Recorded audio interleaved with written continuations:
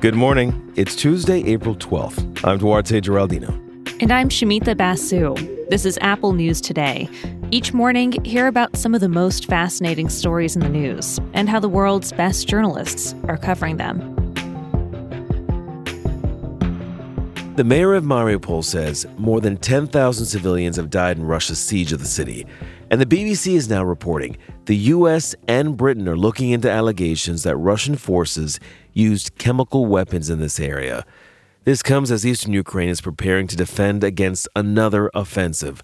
Russian troops have a new commander, and his reputation suggests Russia's attack could enter a brutal new phase.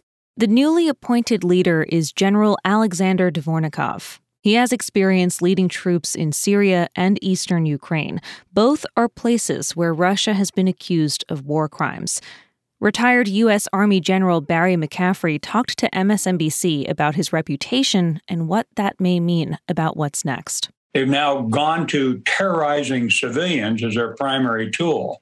And Dvornikov was the first Russian commander in Syria, awarded the Hero of the Russian Federation Award for primarily dropping barrel bombs on defenseless civilians and using poison gas against them. Biden's national security advisor, Jake Sullivan, told CNN, this is a sign that after the setbacks it had in the war so far, Russia may resort to more severe tactics. No appointment of any general can erase the fact that Russia has already faced a strategic failure in Ukraine. This particular general has a resume that includes a brutality against civilians in other theaters in Syria, and we can expect more of the same in this theater. The Washington Post reports on how this appointment seems to confirm what a lot of analysts have expected Russia to do. Dvornikov has extensive experience in Ukraine's south and east.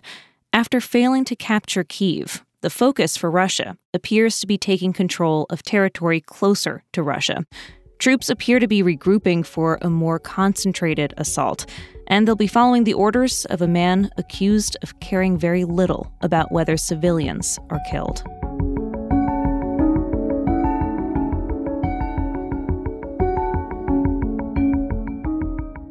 We're entering the intense part of political primaries, and in this year's midterms, election workers are going to get a heightened level of attention. Critics, concerned about access to the polls and people's votes not being counted, will be ready to pounce. Georgia will be in the spotlight. It has its primary in a few weeks. Remember, during the 2020 presidential election, it was one of the hardest fought states. The 2018 governor's race was also contentious and controversial. NPR went to a conference in Georgia for election workers, and it's where they learn how to run elections, everything from conducting post-election audits to verifying absentee ballots under the state's new rules. Now, typically at this conference, there would be a lot of familiar faces, but this year was different. I would say that we probably got as many first-time attenders as we do all of the others put together, so that tells us something. That's Dorothy Glisson. She's president of Georgia's Association of Election Officials. These workers, they have a tough job. Recent survey research shows many across America plan to leave ahead of the next presidential election. They cite the harassment and stress.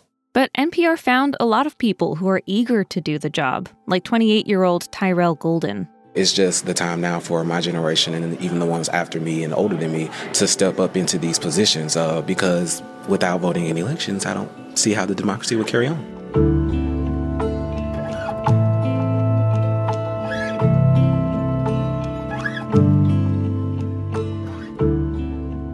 Big picture economic numbers show we're in an extremely competitive labor market and inflation is high.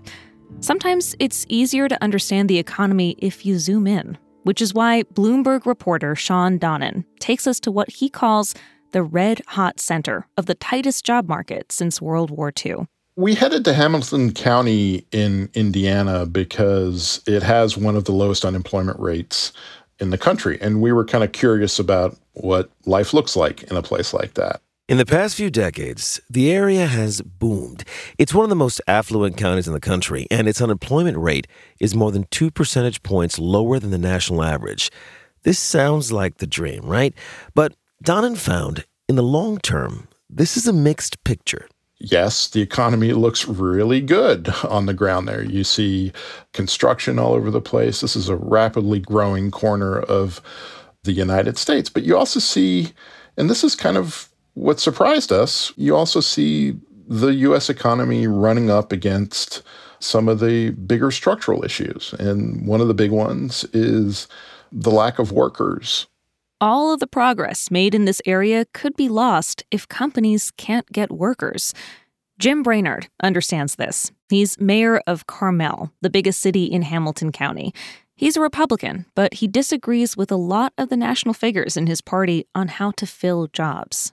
Jim Brainard's really interesting in that if you ask him what his top economic priorities are, he lists two for the country. And that is one, loosening immigration laws to attract more migrants. And the second one is raising wages for low-income service workers so that they can have a livable wage and they can afford to live in a place like Carmel. Donnan also talked to business leaders who can't wait for policies to change. One company overhauled how they operate. They started not just raising pay, but also reducing the shifts that people have to work from 8 hours to 6 hours, partly to try and attract stay-at-home mothers to the workplace and draw on them as a source of workers. This is part of the strategy. How do we open up opportunities for people who we might not have hired in the past, like stay-at-home mothers, people with criminal records? One company embedded a high school in its factory. You literally have this situation where you have high school workers on the floor working next to inmates on work release. Politicians all over the country are fighting to bring jobs to their towns. But as this corner of Indiana shows, growth also requires people to fill those jobs. And it's important to understand what's happening there because the rest of the country faces similar challenges. Hamilton County is absolutely an example of where we're all heading in the U.S. economy, in that the demographics are just getting worse. We've seen over the last 5-6 years a real decline in immigration to the United States.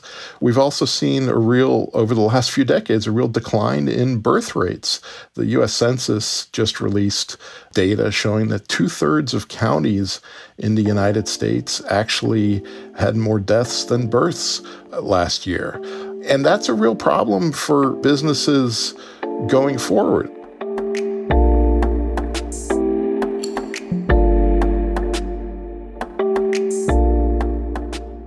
Bruce Willis recently announced that he'll be stepping away from acting after being diagnosed with aphasia, a language disorder. Now, I'd already heard that story when I clicked on an article from the Washington Post.